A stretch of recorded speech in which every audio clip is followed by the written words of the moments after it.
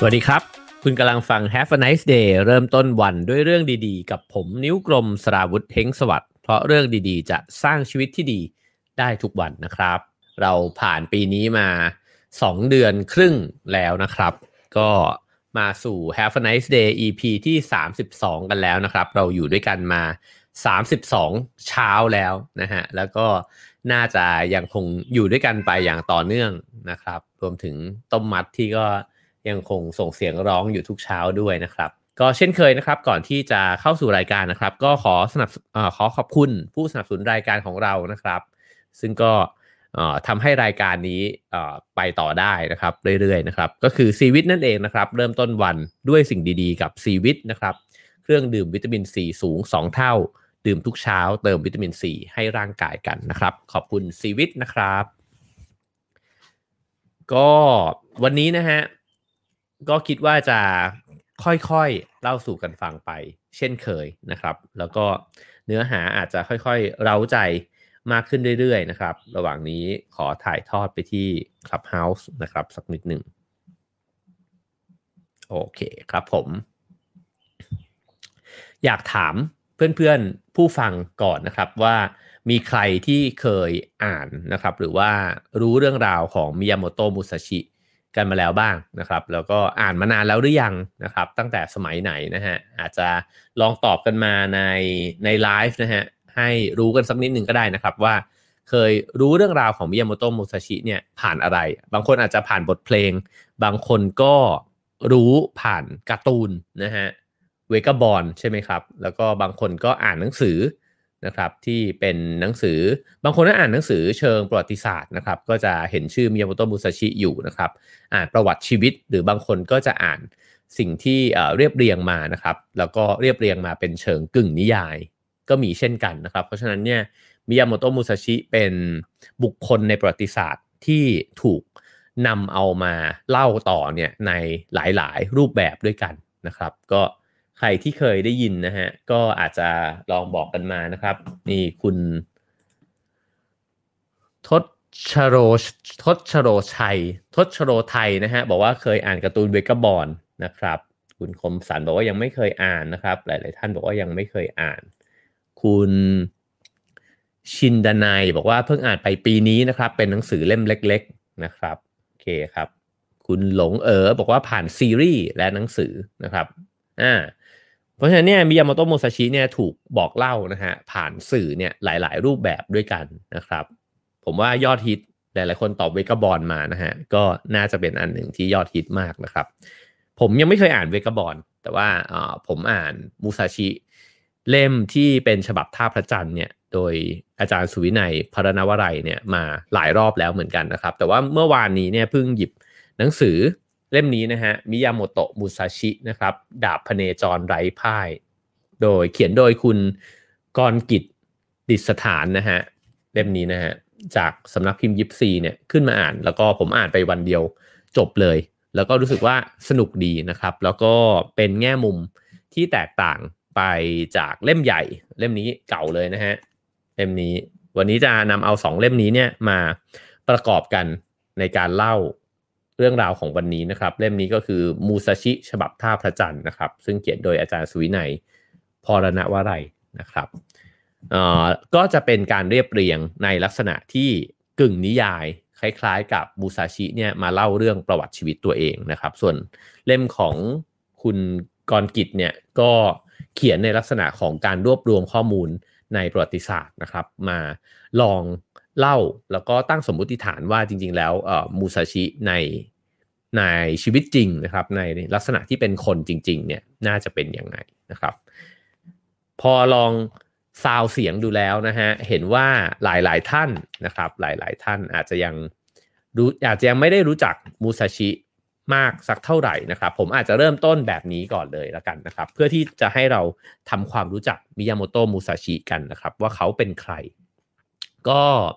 ขออนุญาตเล่าเรื่องนะครับจากบทท้ายๆของหนังสือมูซาชิฉบับท่าพระจันทร์นะครับซึ่งอาจารย์สุวินัยเนี่ยได้ยกนำเอาข้อเขียนของอาจารย์เสกสรรประเสริฐกุลนะครับที่เขียนเรื่องวิถีของมูซาชิเนี่ยซึ่งก็คล้ายกับการเรียบเรียงนะฮะแล้วก็ทำให้เรารู้จัก มิยาโมโตะมุซาชิเนี่ยในฉบับที่กระชับเราจะได้ใช้เวลากันไม่นานนักในการทำความรู้จักเขานะครับมิยาโมโตะมุซาชิเนี่ยเป็นบุคคลที่มีอยู่จริงในประวัติศาสตร์ญี่ปุ่นนะครับแล้วก็ได้ชื่อว่าเป็นนักดาบที่มีชื่อเสียงที่สุดในคริสตศตวรรษที่17นะฮะ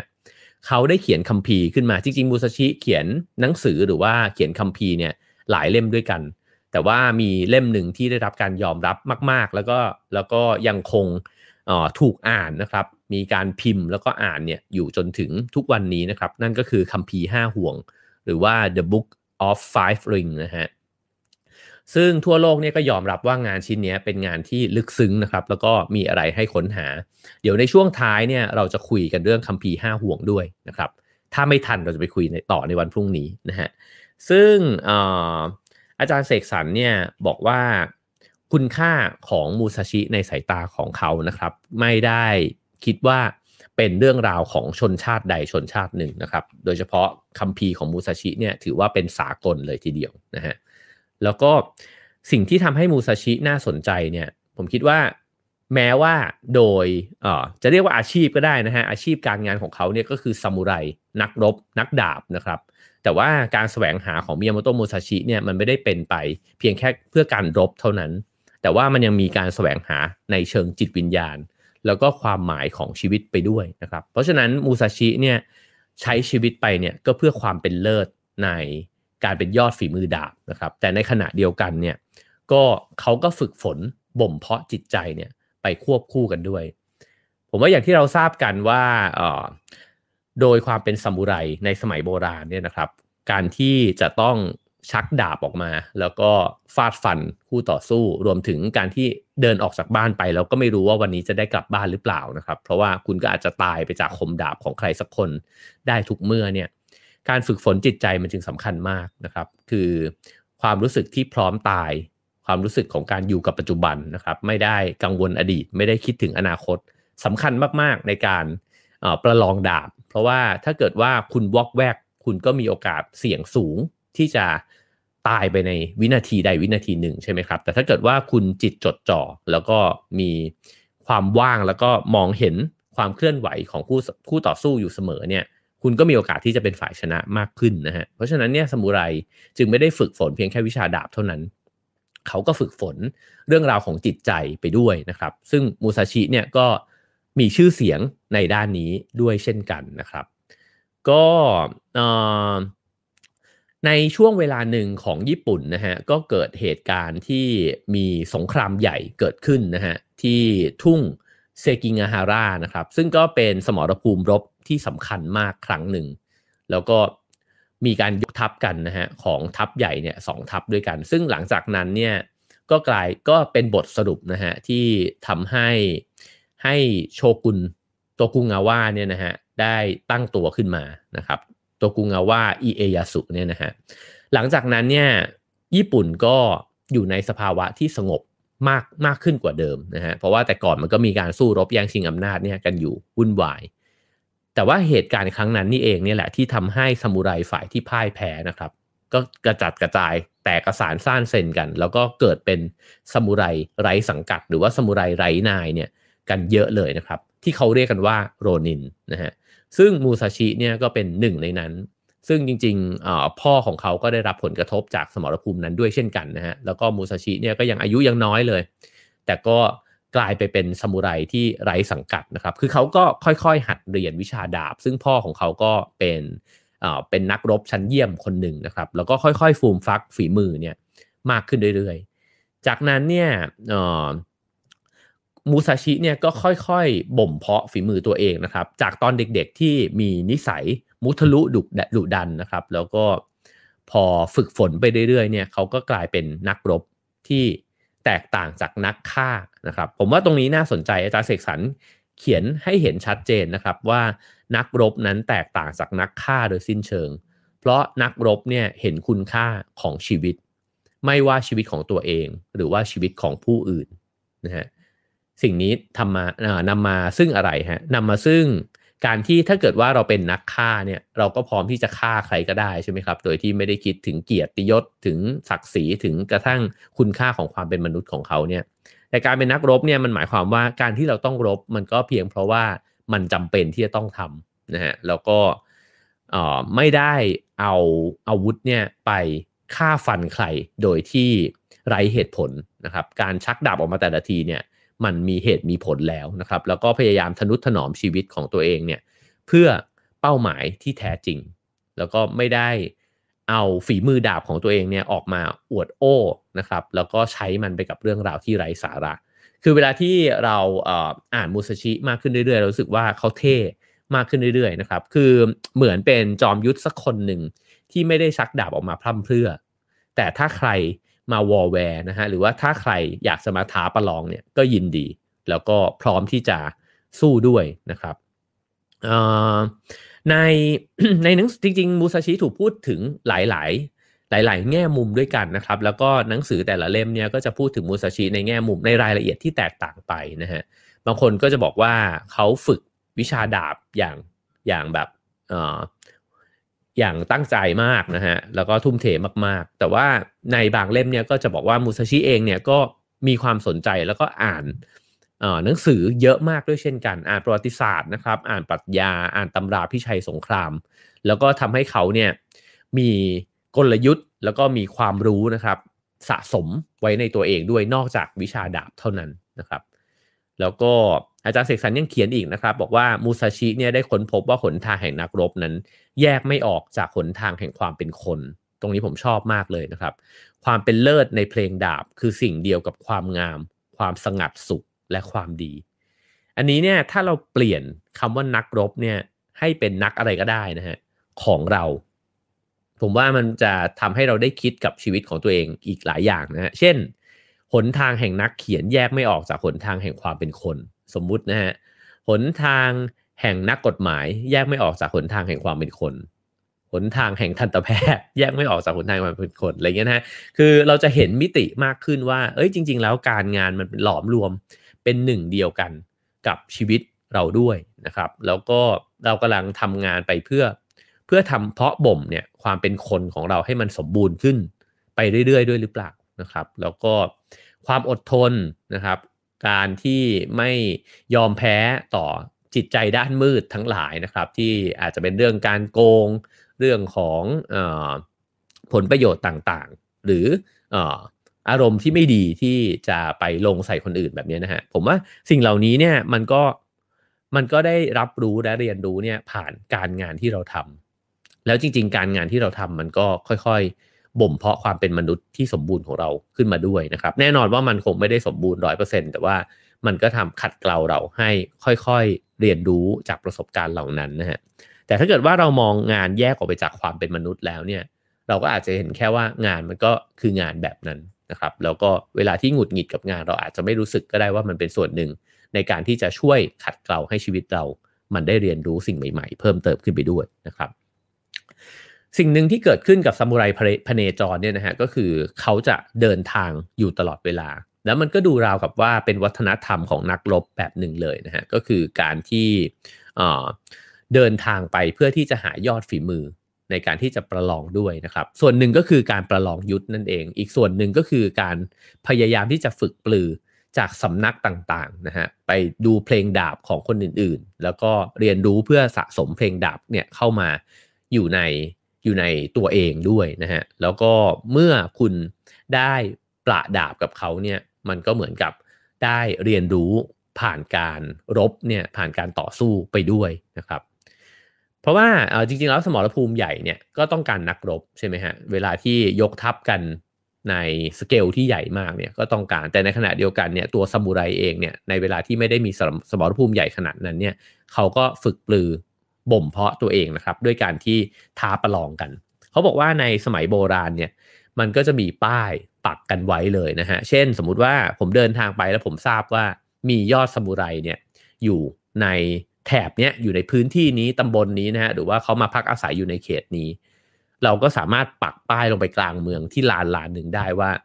ผมต้องการที่จะท้าดวลกับสมมุติคุณสมศักดิ์เนี่ยนะฮะคุณสมชายอะไรเงี้ยนะฮะก็สามารถปักไว้ได้เลยแล้วก็ถ้าเกิดเขาโอเคเนี่ยเขาก็จะ ส่งสัญญาณกลับมาแล้วก็นัดวันกันนะฮะหรือบางคนเนี่ยอาจจะประกาศตัวเลยว่าผมมาถึงที่นี่แล้วก็ใครที่อยากมาประลองกับผมเนี่ยก็เชิญได้นะครับอันนี้มันก็เป็นวัฒนธรรมหนึ่งของเหล่าซามูไรที่เขาทำกันนะครับเพราะฉะนั้นสิ่งเหล่านี้มันก็เลยเกิดขึ้นอยู่เรื่อยๆนะครับแล้วก็มูซาชิเดินทางไปหลายเขตหลายแว่นแคว้นของญี่ปุ่นนะฮะแล้วก็ได้เรียนรู้ผ่านสำนักดาบต่างๆนะครับแล้วก็เอาชนะผู้คนที่สำนักดาบที่มีชื่อเสียงเนี่ยมาก่อนยุคสมัยของเขาเนี่ยมากขึ้นเรื่อยๆนะฮะก็คือค่อยๆจัดการไปทีละสำนักเนี่ยทำให้ชื่อเสียงของเขาเนี่ยก็โด่งดังมากขึ้นเรื่อยๆนะครับแล้วก็เวลาได้ยินชื่อมิยาโมโตะมูซาชิเนี่ยบรรดาซามูไรทั้งหลายก็มีความเกรงกลัวกันอยู่นะฮะแต่ว่าแน่นอนว่าซามูไรที่เก่งๆก็พร้อมที่จะพบเจอนะฮะแล้วก็พร้อมที่จะประลองฝีมือกันเรื่องเล่าเนี่ยเล่าว่ามิยาโมโตะมูซาชิเนี่ยถูกขนานนามว่าเป็นซามูไรไร้พ่ายนะฮะก็คือว่าในชีวิตของเขาทั้งหมดเลยเนี่ยตั้งแต่เด็กนะฮะถ้าอ่านเล่มของคุณกรกิจเนี่ยก็จะบอกว่าเขาประดาบครั้งแรกเนี่ยตั้งแต่อายุ12เลยนะฮะนั่นหมายความว่าตั้งแต่เด็กจนถึงหมดลมหายใจเนี่ยมิยาโมโตะมูซาชิไม่เคยแพ้ใครเลยในการประลองดาบนะครับคู่ต่อสู้ของเขาทั้งหมดเนี่ยตัวเลขอยู่ที่ประมาณ60กว่าคนนะครับนั่นหมายความว่าซึ่งไม่ใช่กระจอกงอกง่อยนะฮะ60กว่าคนนี้คือยอดฝีมือด้วยกันทั้งนั้นนั่นหมายความว่าเขาสามารถเอาชนะยอดฝีมือทั้งประเทศญี่ปุ่นเนี่ยมาได้นะครับแล้วก็ในยุคสมัยของเขาก็น่าจะเป็นคนที่ไม่ธรรมดานะฮะเดินไปไหนก็น่าจะมีความถูกได้รับการเกรงขามมากๆนะฮะอาจารย์เสกสรรเขียนมาถึงตรงนี้นะครับแล้วก็บอกว่าทำไมเขาถึงเล่าเรื่องของมิยาโมโตะมูซาชินะครับเขาก็บอกไว้ในบทความว่าชีวิตที่เหลือของผมเนี่ยมีความปรารถนาอยู่อย่างหนึ่งคือต้องการบรรลุความเป็นเลิศในด้านการเขียนหนังสือเมื่อผมเขียนผมอยากให้ความลึกความงามและความดีล้วนผนึกแน่นอยู่ในงานของตนเองนะครับแล้วก็ยังบอกด้วยว่าผมไม่รู้ว่าอีกนานเท่าใดจึงจะสามารถก้าวไปถึงจุดที่ตัวเองปรารถนาบางทีตลอดชั่วชีวิตนี้อาจจะไปไม่ถึงจุดนั้นเลยก็ได้อย่างไรก็ตามผมมองเห็นอุปสรรคอยู่อย่างหนึ่งซึ่งถ้าทำได้ผมอยากจะขจัดออกไปเสียอย่างน้อยก็ชั่วคราวอาจารย์เสกสรรประเสริฐกุลเนี่ยเป็นนักเขียนในดวงใจของผมท่านหนึ่งนะครับแล้วก็การที่อาจารย์บอกว่าอยากจะเขียนหนังสือให้ได้ระดับที่มันสมบูรณ์แบบในเจตนาของตัวเองเนี่ยมันไม่ง่ายนะครับอันนี้ก็ทำให้เราสนใจนะครับซึ่งอุปสรรคที่อาจารย์บอกว่าอยากจะขจัดออกไปเนี่ยนะฮะบรรทัดนี้นี่คมมากนะฮะอาจารย์บอกว่าสิ่งนั้นก็คือการเขียนที่ล้นเกินซึ่งนำมาสู่ภาวะที่ไม่ได้เขียนอะไรเลยอันนี้น่าสนใจมากคือยิ่งเขียนเยอะกลับกลายเป็นดูราวกับว่าไม่ได้เขียนอะไรออกมาอย่างแท้จริงนะครับผมเคยเขียนมีช่วงนึงที่ผมเขียนหนังสือเยอะมากแล้วก็อ่านบรรทัดนี้แล้วผมก็สะอึกไปแล้วก็พยายามที่จะเขียนหนังสือให้น้อยลงผมว่าการงานก็เหมือนกันนะครับหลายครั้งเนี่ยเราทำงานเยอะมากแต่ปรากฏว่ามันมีงานที่เราภาคภูมิใจหรืองานที่มันเข้าใกล้จุดที่เราคิดว่ามันสมบูรณ์แบบเนี่ยน้อยลงเรื่อยๆนะครับแล้วคุณภาพมันน้อยลงเนี่ยมันกลับกลายเป็นว่าดูเหมือนเราทำอะไรหลายอย่างแต่มันกลับกลายเป็นว่ามันอยู่ในสภาวะที่เหมือนไม่ได้ทำอะไรเลยนะครับ อาจารย์เสกสรรเนี่ยก็เลยเล่าถึงมูซาชินะครับว่า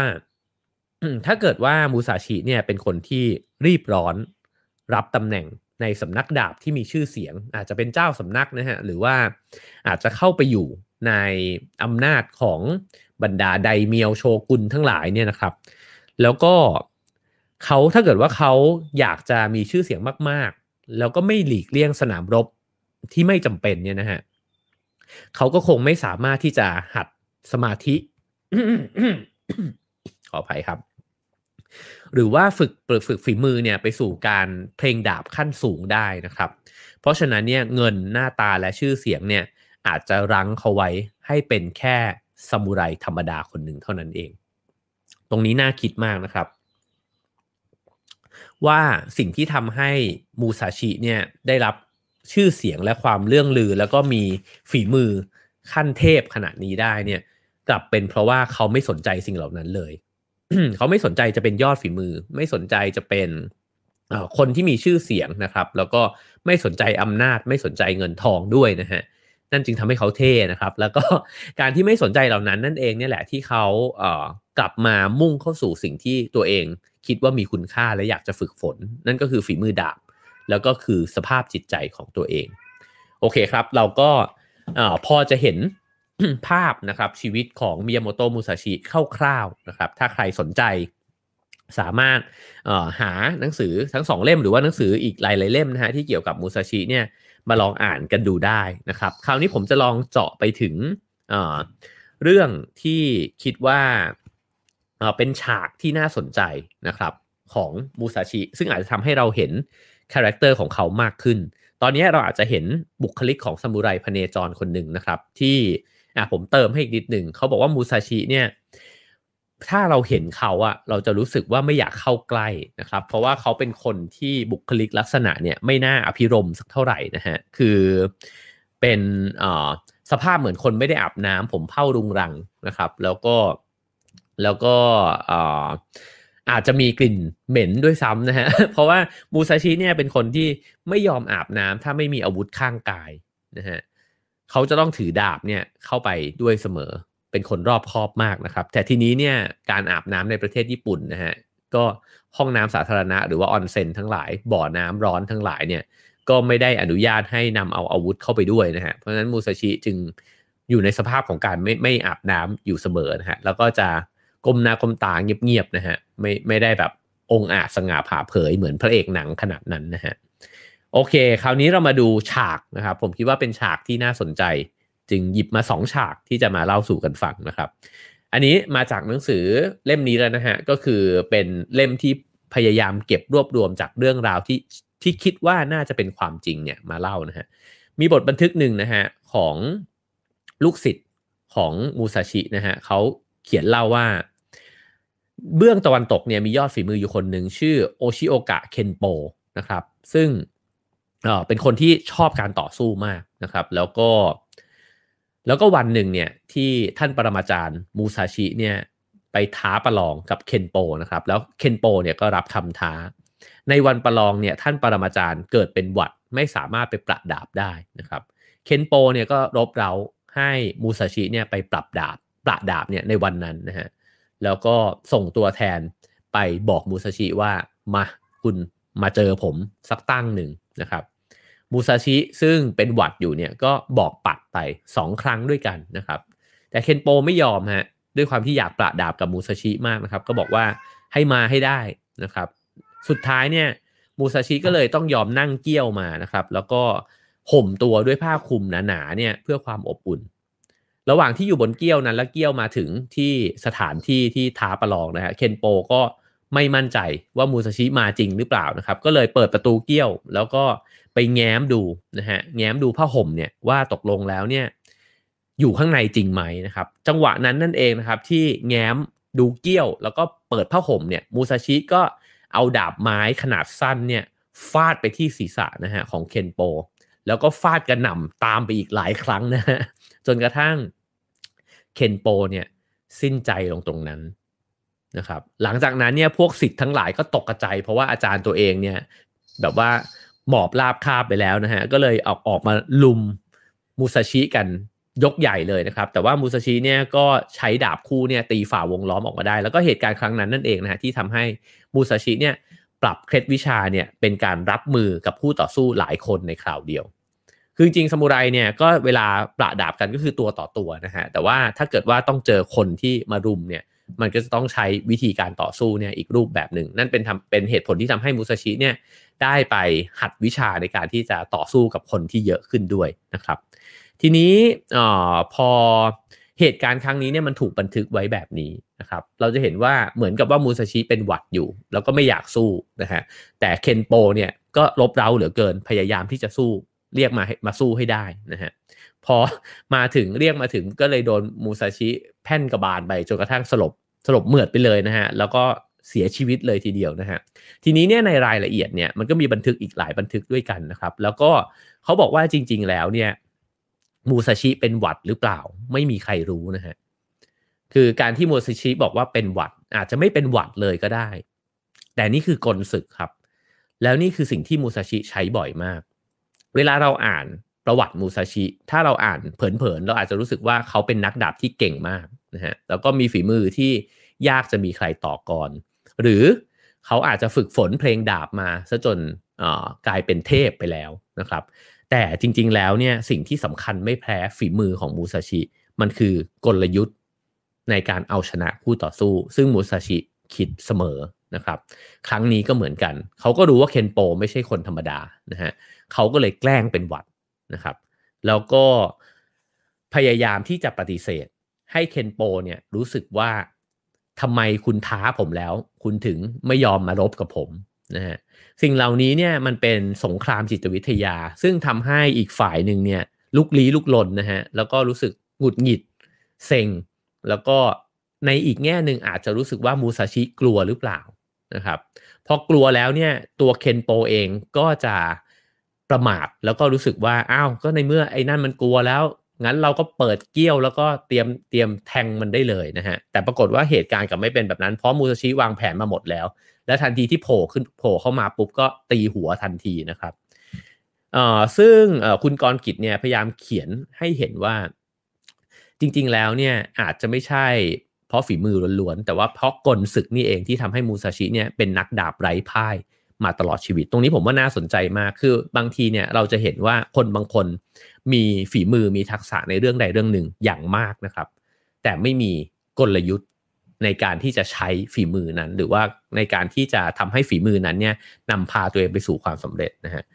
เป็นไปได้ว่าบางคนอาจจะเขียนสมมตินะฮะโยนตัวอย่างเล่นๆว่าบางคนอาจจะเขียนบทหนังเก่งมากเลยก็ได้นะครับแต่ถ้าเกิดเขาไม่มีวิธีในการพรีเซนต์ในการที่ทำให้บทหนังเนี่ยมันผ่านนายทุนเนี่ยเขาอาจจะไม่ได้เห็นหนังเรื่องนั้นเลยก็ได้นะครับผมว่าบางคนอาจจะทำอาหารโคตรอร่อยเลยอะแต่คุณไม่สนใจโปสเตอร์ไม่สนใจอินทีเรียของร้านคุณเลยนะฮะสิ่งเหล่านี้ก็คือกลยุทธ์ที่จะมาห่อให้ไอ้ฝีมือดาบคุณน่ะมันได้ส่งออกไปถึงคนที่คุณอยากให้เห็นจริงๆนะครับกลยุทธ์ก็เลยเป็นเรื่องสำคัญแล้วคุณกรกิจเนี่ยก็เขียนบอกว่าอย่าลืมว่ามูซาชิเนี่ยเป็นลูกชายของมูนิไซนะฮะซึ่งก็ได้รับฉายาจากโชกุนในยุคนั้นเนี่ยว่าเป็นนักพิชัยยุทธอันดับหนึ่งในใต้ล่าไม่ใช่นักดาบนะฮะแต่เป็นนักพิชัยยุทธนั่นหมายความว่าเขาก็ต้องได้เรียนรู้จากพ่อของเขาเนี่ยมาบ้างไม่มากก็น้อยและอย่าลืมว่าในสงครามการประลองยุทธเนี่ยมันไม่ใช่สุภาพบุรุษต่อสู้กับสุภาพบุรุษเสมอไปหรือว่าเท่านั้นนะครับแต่จริงๆแล้วทุกการรบมันคือการชิงไหวชิงพริบตลอดเวลาฉะนั้นกลศึกเนี่ยมันนับเป็นหนึ่งในวิถีแห่งดาบนะฮะ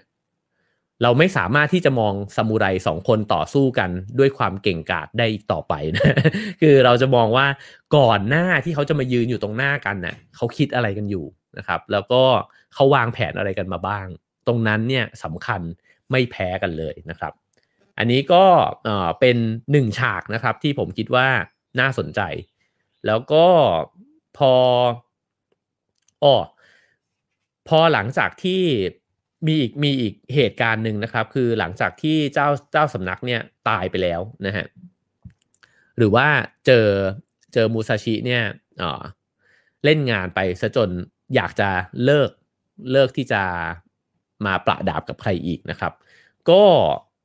เจ้าสำนักแห่งนั้นเนี่ยซึ่งก็คือขอหาชื่อก่อนนะครับ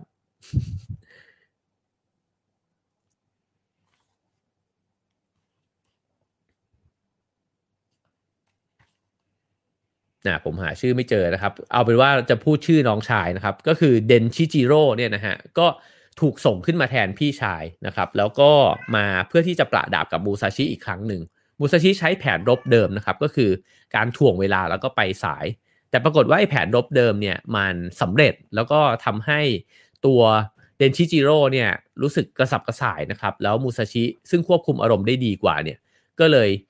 แย่งอาวุธจากมือนะครับแล้วก็ใช้สังหารเดนชิจิโร่เนี่ยได้ในเพลงดาบเดียวเลยหลังจากนั้นเนี่ยสำนักนี้เริ่มรู้สึกว่าไม่ไหวแล้วนะฮะเพราะว่าเจ้าสำนักก็โดนเล่นงานไปน้องชายเจ้าสำนักก็โดนเล่นงานไปอีกซึ่งสำนักเนี้ยไม่เหลือคนแล้วเลยต้องตั้งเด็กน้อยคนหนึ่งขึ้นมาตอนอายุ12ขวบนะฮะคือโอชิโอกะมาตะชิจิโร่นะครับโอชิโอกะโยชิโอกะมาตะชิจิโร่นะฮะซึ่งเป็นลูกชายของเจ้าสำนักนะครับซึ่งก็คือ เซจูโร่โอเคชื่อเซจูโร่นั่นเองนะฮะมาเป็นเจ้าสำนักนะครับซึ่งจริงๆมันไม่เหมาะอยู่แล้วนะฮะเพราะว่าเด็กตัวแค่นี้นะครับแต่เขาก็เอาเด็กคนนี้มาบังหน้าแล้วก็ท้ามูซาชิมาโดยที่วางแผนไว้แล้วว่าถ้ามาเนี่ยจะเล่นงานโดยการเอาคนทั้งสำนักเนี่ยมารุมมูซาชิอ่านเกมออกนะฮะว่าจะต้องโดนแบบนี้แน่ๆแต่ก็รับคำท้านะครับโดยที่คิดไว้ว่าก็จะต้องวางแผนไปเตรียมรบด้วยเหมือนกันนะฮะฝ่ายสำนักนี้เนี่ยก็มั่นใจว่ามูซาชิเนี่ยก็คงจะมาด้วยแผนเดิมก็คือว่าแกล้งมาสายเพื่อทำให้ฝ่ายเนี่ยลุกลี้ลุกลนนะฮะปรากฏว่ามูซาชิกลับแผนครับไปแต่เช้าตรู่เลยแล้วก็ทำให้พวกนั้นเนี่ยก็รู้สึกว่าอ้าวเฮ้ยทำไมไม่เหมือนเดิมนะครับแล้วก็ไม่ทันตั้งรับแต่แผนที่มูซาชิตั้งใจไว้เนี่ยก็คือว่ากะว่าจะเด็ดหัวก่อนนะฮะเพราะเขาบอกว่าถ้าไม่ฆ่าหัวหน้าใหญ่ก่อนเนี่ยทัพก็จะไม่แตกก็เลยมุ่งสังหารตัวเด็กน้อยคนนั้นเนี่ยโดยที่ไม่ได้คิดเลยนะครับว่าคนนี้เป็นแค่เด็กอายุ12ปีเท่านั้นเองนะฮะซึ่งมันก็สร้างความโกลาหลให้เกิดขึ้นในหมู่ของลูกศิษย์เจ้าสำนักนั้นมากว่าโอ้โหมูซาชิก็กล้าฆ่าเจ้าสำนักที่มีอายุแค่12ขวบเท่านั้นนะครับซึ่งสิ่งนี้ก็พลิกล็อกอีกเช่นกันนะเขากะว่าถ้าเป็นเด็กเนี่ยมูซาชิน่าจะมีความเมตตานะครับหรือว่าทำให้การรบเนี่ยมันเป็นไปได้อย่างยากขึ้นนะครับแต่ปรากฏว่ามูซาชิมีความเด็ดเดี่ยวมากแล้วก็ใ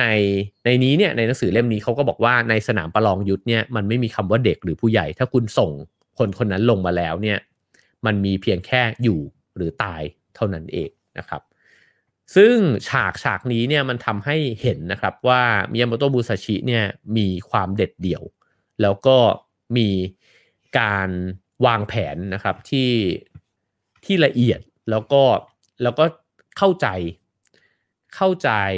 จิตใจของอีกฝ่ายหนึ่งอย่างมากด้วยนะครับ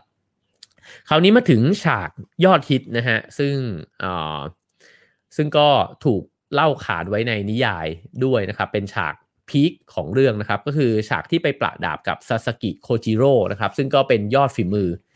มากๆคนหนึ่งของญี่ปุ่นนะฮะซึ่งโคจิโร่เนี่ยตั้งสำนักชื่อว่ากันริวนะครับ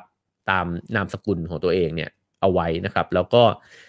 มีเพลงดาบที่เป็นไม้ตายนะครับก็คือ1ใจ1ดาบเขาจะตั้งท่าดาบเนี่ยพร้อมที่จะฟันนะครับแล้วก็ฟันมาอย่างรวดเร็วฟึบเนี่ยจากหัวเนี่ยไปถึงพื้นดิน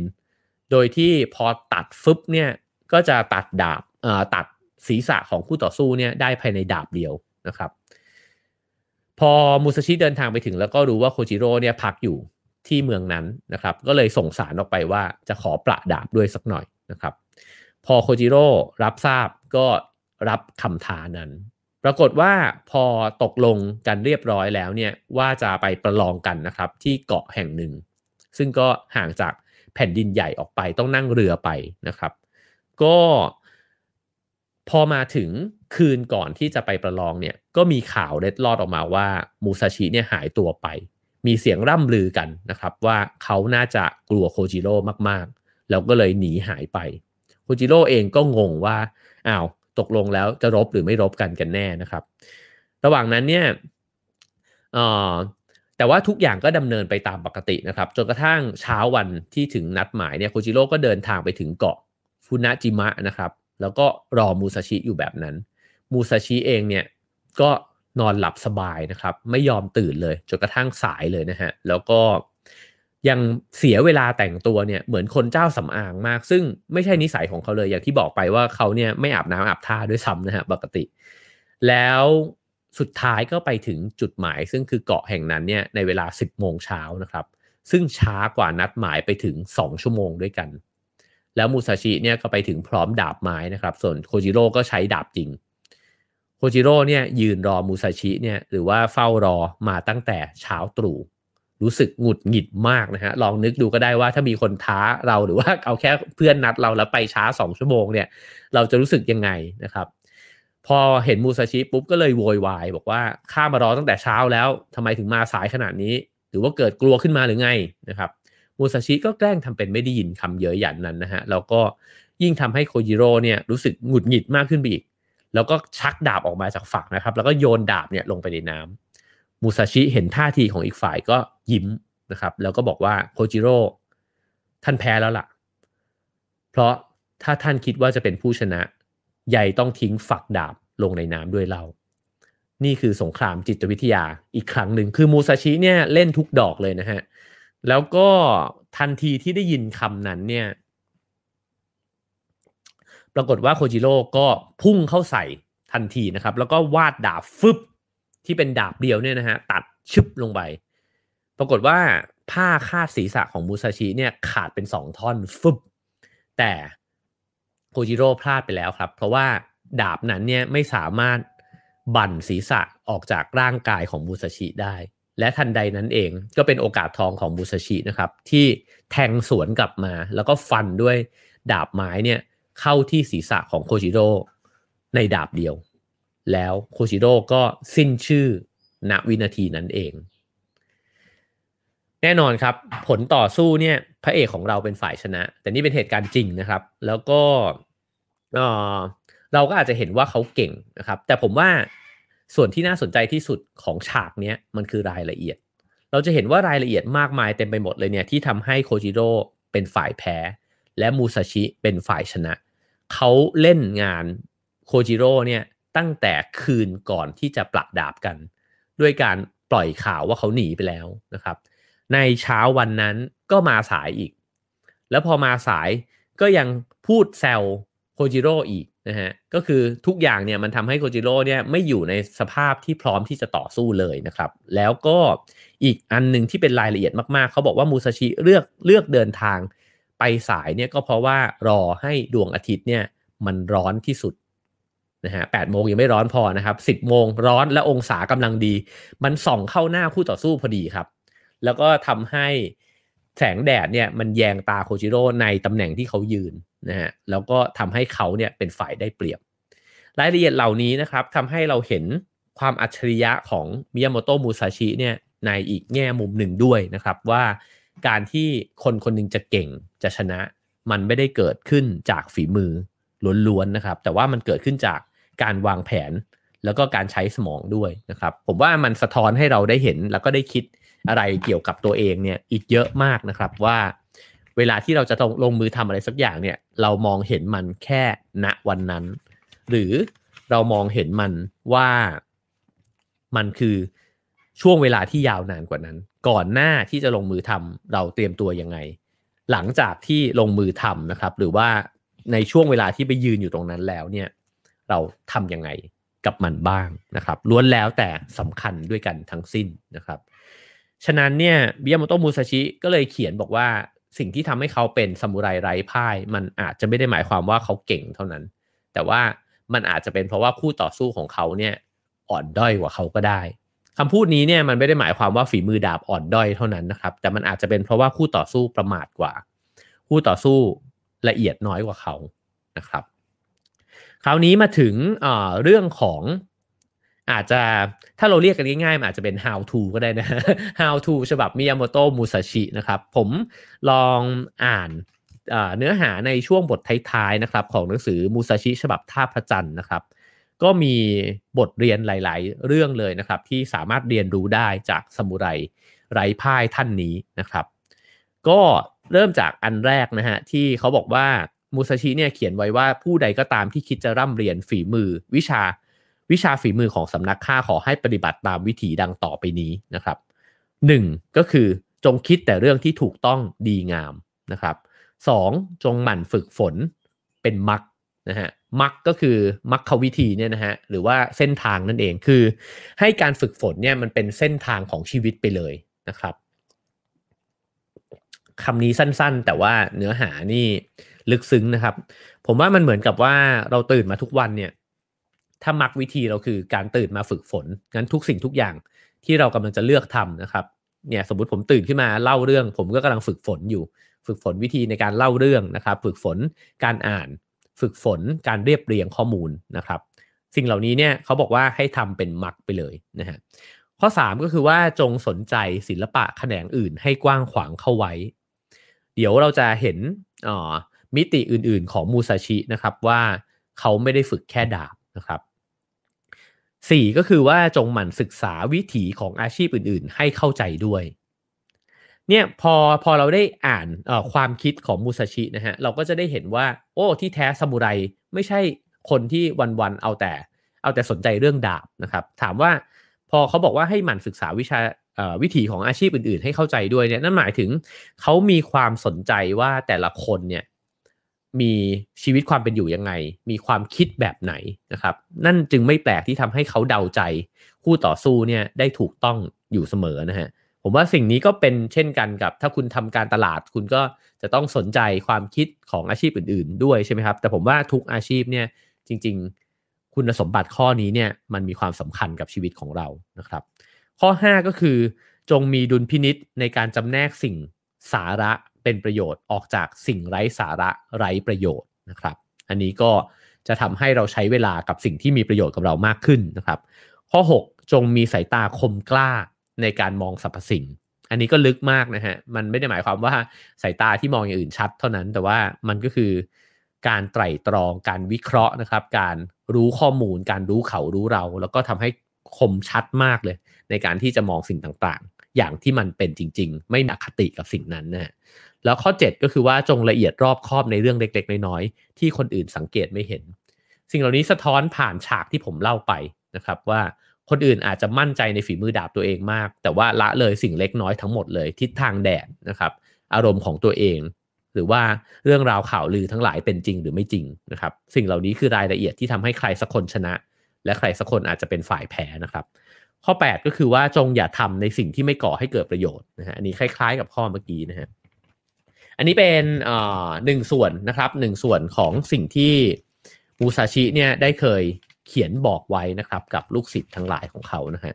แต่ก็ยังมีอีกเยอะเลยนะฮะผมชอบมาอ่านข้อเหล่านี้เนี่ยเพื่อเตือนใจตัวเองหลายๆครั้งเนี่ยมีสมุดบันทึก2เล่มด้วยกันของผมไม่ใช่สมุดบันทึกอะสมุดตารางงานเนี่ยที่ผมต้องเปิดดูทุกวันนะครับผมจดคำสอนของมูซาชิเนี่ยไว้บนปกนะฮะ8ข้อเมื่อกี้เนี่ยผมเคยจดไว้บนปกสมุดบันทึก2เล่มด้วยกันนะครับยังมีอีกฮะอีก5หลักเกณฑ์ใหญ่ๆนะครับที่อาจารย์สุวินัยเนี่ยถอดออกมาจากประสบการณ์มูซาชินะครับเขาบอกว่าข้อ1เนี่ยจงล้มเลิกความคิดความเชื่อเก่าๆที่กลายมาเป็นสามัญสำนึกนะฮะนั่นหมายความว่าวิชาใดๆก็ตามหรือว่าความรู้หรือความคิดความเชื่อใดๆก็ตามที่เราสั่งสมมาเนี่ย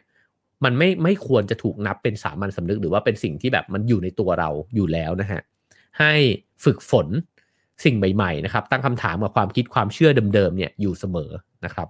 ข้อ2คือจงมีความสนใจให้กว้างในสาขาต่างๆอันนี้เหมือนกับเมื่อกี้ที่บอกไปนะฮะข้อ3จงหมั่นลักสมองให้เฉียบคมอยู่เสมอนะครับข้อ4จงใส่ใจวิธีคิดที่แลไปข้างหน้าและข้อ5อันนี้น่าสนใจก็คือว่าจงสร้างนิสัยหมั่นฝึกสมาธิอยู่เสมอนะครับนี่เป็นอีกหนึ่งเคล็ดลับที่ทำให้มิยาโมโตะมุซาชิเนี่ยประสบความสำเร็จนะครับในฝีมือดาบเพราะว่าเขาไม่ได้ฝึกแค่ดาบต้องฟันยังไงอ่ะแต่เขามีใจที่มันมีความว่างนะครับในระหว่างการต่อสู้ด้วยนะครับทีนี้เขาก็บอกว่าคนเราเนี่ยมันไม่สามารถฝึกเทคนิคดาบเนี่ยไปอย่างเดียวแล้วก็เข้าใจวิถีดาบที่แท้จริงได้นะครับแต่ว่าจะต้อง ฝึกฝนศิลปะแขนงอื่นเนี่ยควบคู่กันไปด้วยแล้วคุณจะเข้าใจวิถีดาบที่ลึกซึ้งขึ้นได้นะครับ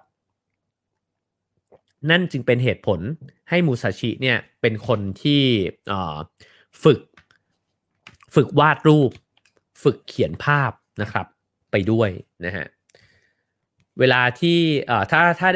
เราได้เห็นภาพวาดฝีมือมูซาชิเนี่ยผมว่าเราจะแบบตกใจอะว่าแบบเฮ้ยซามูไรวาดภาพได้ขนาดนี้เลยเหรอนะครับแต่ก็พบว่าผมเคยไปทำสารคดีเกี่ยวกับมูซาชิด้วยนะครับในรายการพื้นที่ชีวิตแล้วก็ได้เห็นภาพวาดนะฮะของเขาเนี่ยก็รู้สึกว่ามันเป็นเรื่องเดียวกันนะครับของการฝึกปรือดาบด้วยเช่นกันนั่นก็คือจิตใจที่มันไม่มีอดีตไม่มีอนาคตนะครับแล้วก็อยู่กับปัจจุบันลายเส้นที่เฉียบคมก็ไม่ต่างอะไรกับการฟันดาบลงมาอย่างเฉียบคมด้วยเช่นกันนะครับคราวนี้เวลาใกล้จะหมดแล้วนะฮะก็เลยขอพูดถึงคัมภีร์5ห่วงสักนิดหนึ่งนะครับเพราะว่าก็เป็นคัมภีร์ชิ้นเยี่ยม ซึ่งได้รับการยอมรับมากๆนะฮะถึงทุกวันนี้มันก็เป็นสากลมากๆแล้วนะฮะทั่วโลกของมุซาชินะครับก็คัมภีร์ห้าห่วงเนี่ยได้พูดถึงภาคทั้งหมดเนี่ย5ภาคด้วยกันนั่นก็คือดินน้ำไฟลมแล้วก็อวกาศนะครับภาคดินเนี่ยมุซาชิเนี่ยเปรียบเทียบกับการทำงานของช่างไม้นะครับคือเขาบอกว่าศิลปะการต่อสู้และความเป็นผู้นำเนี่ยมันเหมือนช่างไม้สักคนหนึ่งที่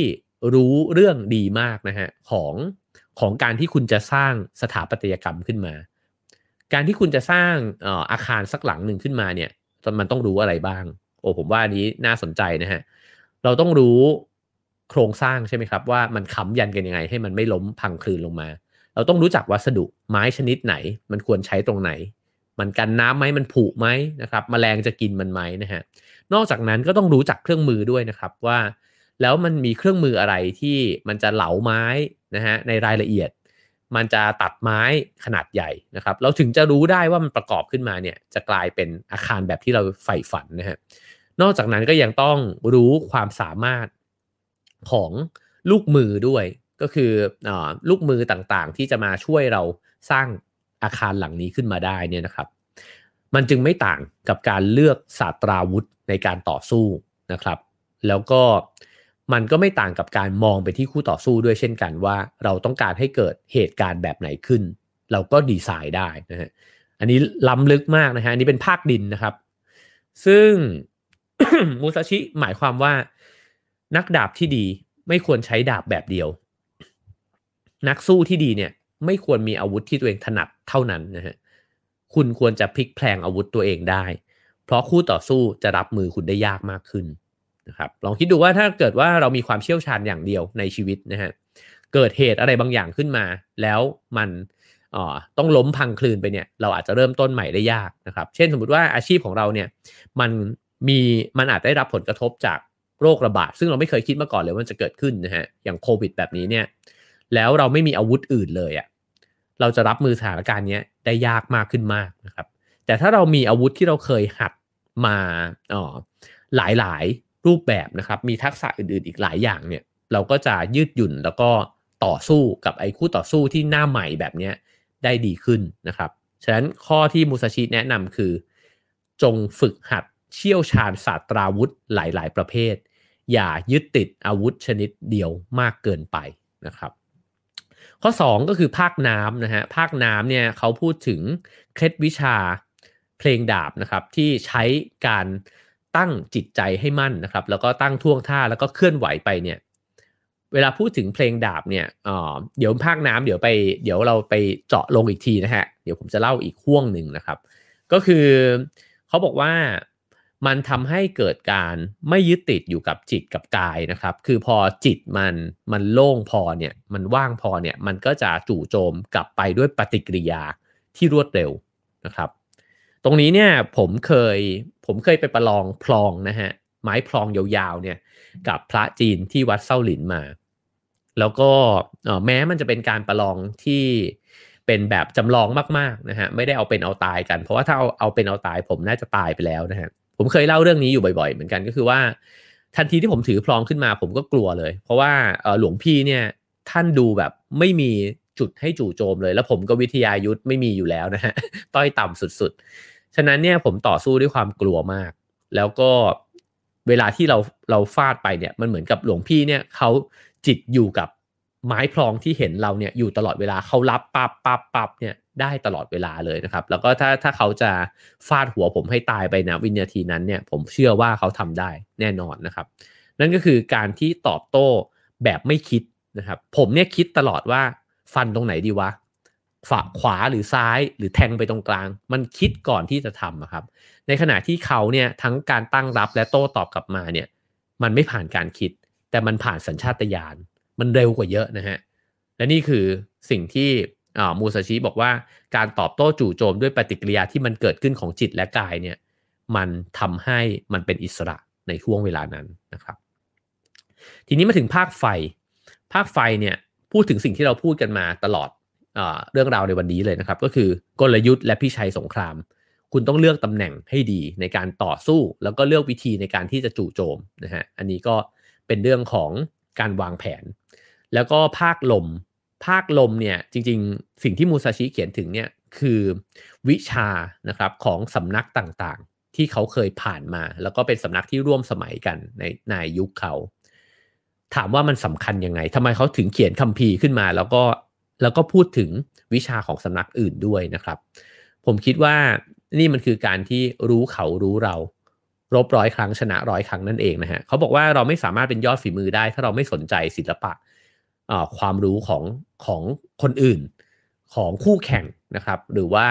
ของเพื่อนๆที่อยู่ร่วมวิชาชีพกับเรานะครับเราสามารถเรียนรู้อะไรจากเขาได้เยอะมากแล้วก็สามารถที่จะเหนือกว่าเขาได้สามารถที่จะเอาชนะเขาได้เวลาที่จะต้องประลองกันนะครับเพราะฉะนั้นเนี่ยเขาจึงอุทิศ1 ภาคเลยในคัมภีร์5 ห่วงเนี่ยในการที่จะเขียนถึงฝีมือแล้วก็วิชาของความรู้ในสำนักต่างๆนะครับอันนี้ก็น่าสนใจถามว่าเวลาที่เราดุ่มเดินไปในวิชาชีพของเราเองเนี่ยเราอาจจะชำนาญในวิชาชีพของเรามากๆนะครับมีความชัดเจนในตำราในวิถีของเรามากๆแต่ถามว่าเรารู้ถึงคนอื่นๆเนี่ยที่ร่วมวิชาชีพกับเรามากน้อยแค่ไหนก็บางทีเราไม่รู้เลยนะครับแล้วก็บางทีนั่นเองที่เป็นเหตุผลที่ทำให้เขารู้เราแล้วเขาก็เอาชนะเราได้ด้วยนะครับแล้วก็ภาคสุดท้ายคือภาคอวกาศนะครับภาคอวกาศเนี่ยพูดถึงเรื่องที่ลึกที่สุดนั่นก็คือสภาวะของความว่างหรือสุญญตานั่นเองนะฮะซึ่งมูซาชิเนี่ยต้องการจะสื่อถึงสิ่งที่มองไม่เห็นนะครับแล้วก็จริงๆแล้วสิ่งนี้เนี่ยมันเป็นเรื่องสำคัญมากของนักดาบด้วยเช่นกันนะครับนั่นก็คือการที่ฝึกปลือนะฮะไปถึงจุดที่เกิดความว่างขึ้นในใจนะครับคราวนี้ลองมาเจาะกันเข้าไปที่แต่ละภาคมากขึ้นอีกสักนิดหนึ่งนะครับเรื่องภาคดินเนี่ยเราพูดกันไปแล้วนะครับว่าก็ให้เรียนรู้ในการที่จะใช้ศาสตราวุธหลายๆแบบนะครับแล้วก็มูซาชิเนี่ยบอกว่ามันก็เป็นหนึ่งเดียวกันนะครับกับหลักการของพิชัยยุทธด้วยเช่นกันพิชัยยุทธมันก็ต้องพลิกแพลงตัวเองได้ไม่ใช่ว่าวางแผนอะไรไว้แล้วเนี่ยมันต้องเป็นแบบนั้นตลอดไปผมว่าเรื่องนี้ก็น่าสนใจเหมือนกันเวลาเราวางแผนอะไรในชีวิตหรือว่าธุรกิจการงานเนี่ยเรามักจะวางแผนเป็นแผนการที่ชัดเจนใช่ไหมครับแต่ว่าบางคนก็จะหรือว่าบางองค์กรเนี่ยก็จะวางแผนในลักษณะของการที่พร้อมที่จะยืดหยุ่นมากกว่านะครับแล้วก็ลักษณะของการพร้อมที่จะยืดหยุ่นมากกว่าเนี่ยบางครั้งมันไม่ใช่เพียงแค่แผนแต่มันคือคนในองค์กรด้วยว่าถ้าคนมีลักษณะของความยืดหยุ่นนะฮะของความเปลี่ยนแปลงแล้วก็รับมือพร้อมที่จะเปลี่ยนตัวเองเนี่ยได้เรื่อยๆเนี่ยตัวองค์กรนั้นเนี่ยมันก็จะยืดหยุ่นต่อความเปลี่ยนแปลงด้วยเช่นกันนะครับก็เช่นกันเลยเหมือนที่มูซาชิพูดถึงว่ารู้จักอาวุธหลากหลายรู้จักลูกมือนะครับในการที่จะมาสร้างอาคารนั้นเนี่ยให้ชัดเจนที่สุดแล้วคุณก็จะได้อาคารในแบบที่คุณต้องการได้นะครับมาถึงภาคน้ำเนี่ยเราพูดถึงเรื่องของจิตใจใช่ไหมครับในการโต้ตอบเมื่อกี้ที่พูดถึงเรื่องการประลองพลองเนี่ยเขาก็บอกว่าสิ่งนี้มันจะเกิดขึ้นได้ก็คือจะต้องมีจิตใจที่กว้างขวางนอบน้อมนะครับแล้วก็ถนอมจิตใจเนี้ยไว้ให้มั่นคงไม่ตึงไม่หย่อนเกินไปจะว่าไปมันก็คือวางจิตไว้ตรงทางสายกลางถามว่ามันสำคัญยังไงกับการปราบดาบการรบนะฮะก็เพราะว่าถ้าเกิดว่าเรามีอคติอดีตอนาคตเมื่อไหร่นะฮะเช่นถ้าเกิดเราต้องต่อสู้กับคู่ต่อสู้ที่เราเคยได้ยินมาว่าเขาฆ่าคนตายไป100 ศพแล้วเนี่ยแน่นอนยังไม่ทันต้องสู้เลยเราก็กลัวเขาแล้วใช่ไหมครับหรือเช่นกันถ้าเราทำงานอยู่แล้วเราต้องไปพิชงานแข่งกับคนที่เขาเก่งมากเนี่ยเราก็อาจจะกลัวมากแล้วก็ทำให้เราพรีเซนต์งานในวันนั้นได้ไม่ดีก็เป็นไปได้นะครับหลายๆอย่างเลยที่ถ้าเกิดว่าไม่ได้ฝึกจิตจริงๆภาคนี้มันก็พูดถึงการฝึกจิตนั่นเองนะครับจิตใจที่มันมั่นคงมันก็ทำให้อดีตต่างๆอคติต่างๆเรื่องราวต่างๆเนี่ยมันมากระทบกับจิตใจของเราน้อยนะครับแล้วก็ทำให้เราเพียวขึ้นในการที่จะทำสิ่งนั้นเนี่ยในแบบที่มันควรจะต้องทำจริงๆนะครับผมว่าตรงนี้เป็นเรื่องที่น่าสนใจว่าในโดยเฉพาะในสังคมญี่ปุ่นเนี่ยเราก็จะเห็นว่าเรื่องของการฝึกจิตหรือว่าสมาธิเหล่านี้เนี่ยมันสอดแทรกอยู่ในกิจกรรมหลายอย่างมากๆเลยนะครับการจัดดอกไม้ก็มีการฝึกฝนจิตใจพิธีชงชานะครับหรือว่ากระทั่งการปั้นเครื่องปั้นดินเผาหรือการตีดาบเองก็ตามนะครับตอนที่ไปทำสารคดีเรื่องมูซาชิเนี่ยผมก็ได้ไปเจอ สำนักตีดาบนะครับซึ่งก็ทำกันมาต่อเนื่องยาวนานเป็นหลายร้อยปีนะฮะแล้วก็ตกทอดมาถึงรุ่นลูกหลานนะครับเขาก็บอกว่าการตีดาบของเขาก็ใช้หัวใจแบบเดียวกับซามูไรเหมือนกันก็คือมีจิตใจเนี่ยที่สงบนิ่งนะครับแล้วก็จดจ่ออยู่กับดาบนั้นแล้วก็พยายามที่จะทำดาบนั้นเนี่ยให้มันเป็นดาบที่สวยงามที่สุดแล้วก็คมกริบที่สุดนะครับ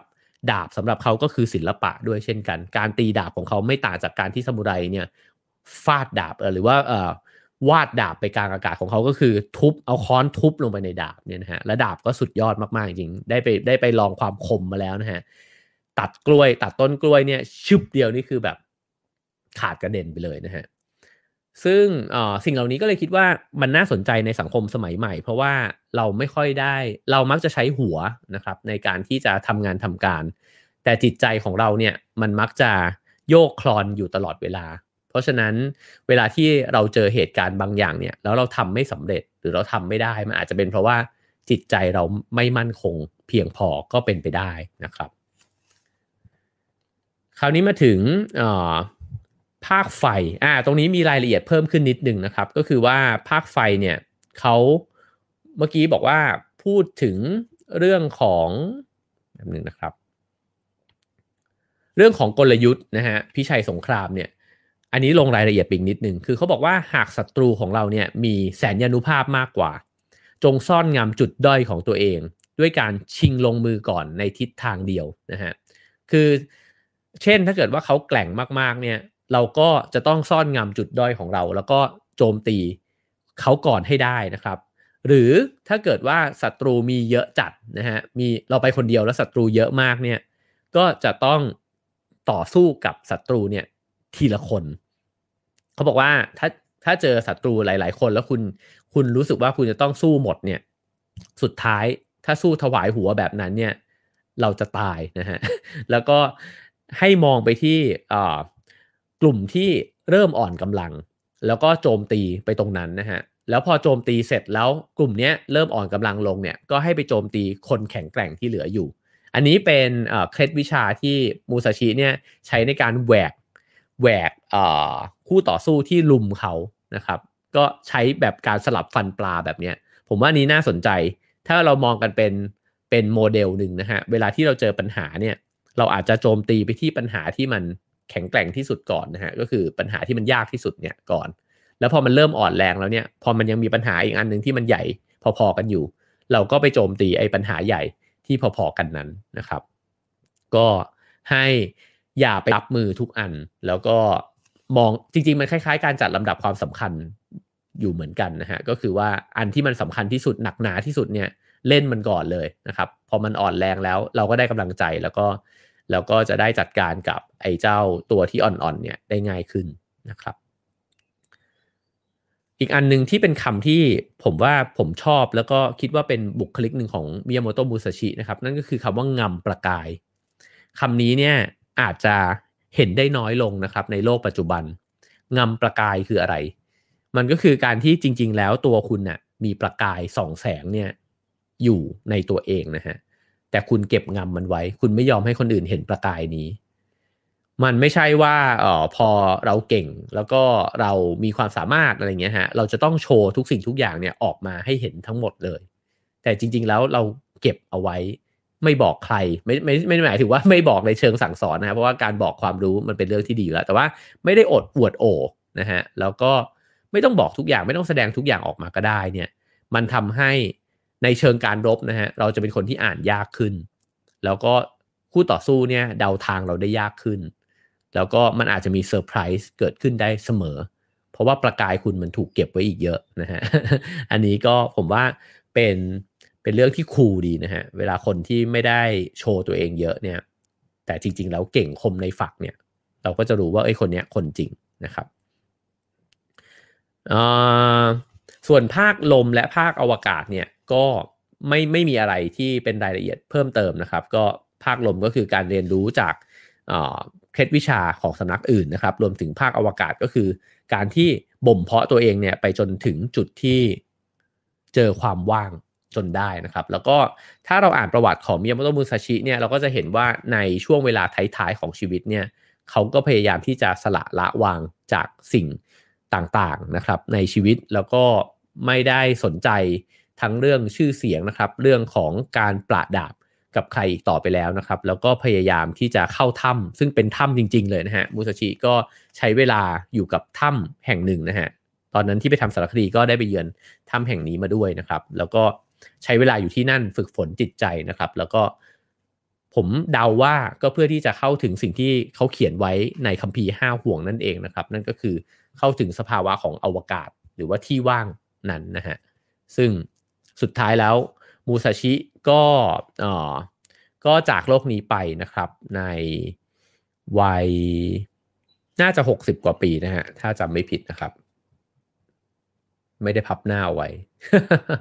ก็จากโลกนี้ไปครับแล้วก็ทิ้งคัมภีร์5ห่วงเอาไว้นะครับซึ่งจริงตอนแรกเนี่ยเขาก็กำชับกับลูกศิษย์เขาว่าเนี่ยก็เขียนไว้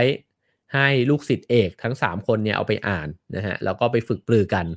แล้วก็อ่านเสร็จก็ให้เผาทิ้งนะครับแต่ว่าสุดท้ายมีลูกศิษย์คนหนึ่งเนี่ยไม่เชื่อคำอาจารย์แล้วก็คัดลอกเก็บไว้นะครับก็เลยกลายเป็นว่าคัมภีร์5ห่วงเนี่ยก็ถูกนำมาส่งต่อนะครับแล้วก็กลายเป็นว่ามาตีพิมพ์จนกระทั่งถึงทุกวันนี้ให้เราได้อ่านกันนะครับทั้งหมดนั้นคือเรื่องราวของมิยาโมโตะมูซาชินะครับซามูไรที่ไร้พ่ายแล้วก็ถ้าเรามองเผินๆฟังเผินๆถึงชีวิตเขาเราอาจจะรู้สึกว่าเขาเป็นซามูไรที่เก่งมากในวิชาดาบนะครับแต่ว่าผมคิดว่าสิ่งที่เราได้เรียนรู้จากการรู้รายละเอียดของมิยาโมโตะมูซาชิเนี่ยมีหลายอย่างด้วยกันนะครับอย่างที่หนึ่งก็คือว่าเวลาจะชนะอะไรสักอย่างหรือใครสักคนไม่ได้เกิดขึ้นจากห่วงเวลานั้นเท่านั้นมันเกิดขึ้นจากกลยุทธ์และการวางแผนก่อนหน้านั้น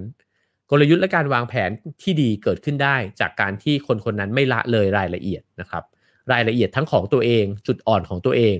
จุดแข็งของฝ่ายตรงข้ามจุดอ่อนของฝ่ายตรงข้ามนะครับแล้วก็วางแผนเพื่อที่จะพิชิตชัยในครั้งนั้นให้ได้นะครับและก็ณเวลาที่ไปถึงอะไรที่ทำให้ฉากต่างๆเวลาที่มูซาชิถูกบรรยายว่าเขาจะต้องสู้รบเนี่ยมันถึงชิลได้ขนาดนั้นก็เคล็ดลับอีกประการก็คือการฝึกฝนจิตใจนะครับในช่วงเวลาโมเมนต์ของการต่อสู้ไม่มีอดีตไม่มีอนาคตมีเพียงปัจจุบันขณะนะครับแล้วก็ใช้ปฏิกิริยาในการสู้รบนั้นเนี่ยเพื่อที่จะไม่มีแพ้ไม่มีชนะด้วยนะฮะและด้วยความที่ไม่ห่วงแพ้ไม่ห่วงชนะนั่นเองแหละที่ทำให้เขาปราดดาบชนะอยู่เสมอนะครับและก็รวมถึงรายละเอียดต่างๆนะครับไม่ควรยึดติดกับศาสตราวุธใดศาสตราวุธหนึ่งนะครับแต่ว่าฝึกฝนบ่มเพาะตัวเองให้เก่งหลายๆเรื่องหลายๆด้านนะครับแล้วก็สนใจชีวิตคนอื่นที่นอกเหนือไปจากแขนงของเรานะครับแล้วก็นอกจากนั้นเนี่ยก็ไม่พยายามที่จะยึดติดกับค่านิยมความเชื่อเดิมๆหรือว่าสิ่งที่ตัวเองเรียนรู้มานะครับพยายามที่จะเสาะแสวงหาสิ่งใหม่ๆอยู่เสมอนั่นเป็นเหตุผลที่ทำให้มูซาชิเนี่ยเดินทางตลอดชีวิตนะครับแล้วก็ไปพบเจอเจ้าสำนักแล้วก็จอมยุทธจากสำนักต่างๆเนี่ยอยู่ตลอดชีวิตเลยนะครับทั้งหมดนั้นคือเนื้อหาของ Have a Nice Day ประจำวันนี้นะครับก็เช่นเคยนะครับฟังวันนี้เราลองทดลองอีกแบบหนึ่งนะฮะลองย้อนอดีตกลับไปเพื่อเรียนรู้อดีตว่าเราสามารถเอามาใช้กับชีวิตปัจจุบันของเราได้ยังไงบ้างนะครับท่านผู้ฟังทั้งหลายก็สามารถกดคะแนนความพึงพอใจมาได้นะครับคะแนนเต็ม5นะครับ4 3 2 1ลดหลั่นกันลงไปนะครับก็ชอบมากชอบน้อยคิดว่าเป็นประโยชน์มากน้อยแค่ไหนนะครับก็บอกกันมาได้นะครับแล้วก็อยากฟังอะไรอีกก็สามารถพิมพ์บอกกันมาได้นะครับฟังแล้วรู้สึกยังไงก็สามารถพิมพ์บอกได้เช่นกันโอ้ผมเห็นคนมีสรุปนะฮะในคอมเมนต์เยอะเลยนะครับขอบคุณมากๆนะครับก็ก่อนที่จะจบภาคของไลฟ์นะครับแล้วไปต่อกันใน Clubhouse นะครับก็ขอขอบคุณนะครับผู้สนับสนุนรายการของเรานะครับคือซีวิตนะฮะที่สนับสนุน Have a Nice Day นะฮะดื่มซีวิตเพื่อเติมวิตามินซีเสริมภูมิคุ้มกันนะครับแล้วก็วิตามินซีช่วยป้องกันหวัดด้วยนะครับซีวิตเป็นแบรนด์คุณภาพที่พัฒนาจากประเทศญี่ปุ่นนะครับขอบคุณซีวิตมาณที่นี้ครับผมขอบคุณครับขอบคุณที่อยู่เป็นเพื่อนกันนะครับขอให้ฝึกเพลงดาบในใจตัวเองนะฮะอย่างแข็งขันนะครับแล้วก็ขอให้มีดาบที่คมกริบนะฮะสามารถตัดเอาเรื่องราวร้ายๆนะครับแล้วก็สิ่งว้าวุ่นใจในใจเนี่ยออกไปได้ในทุกๆวันขอให้ดาบเล่มนี้เนี่ยคมขึ้นเรื่อยๆนะครับขอให้มีวันที่ดีครับ Have a nice day ครับผม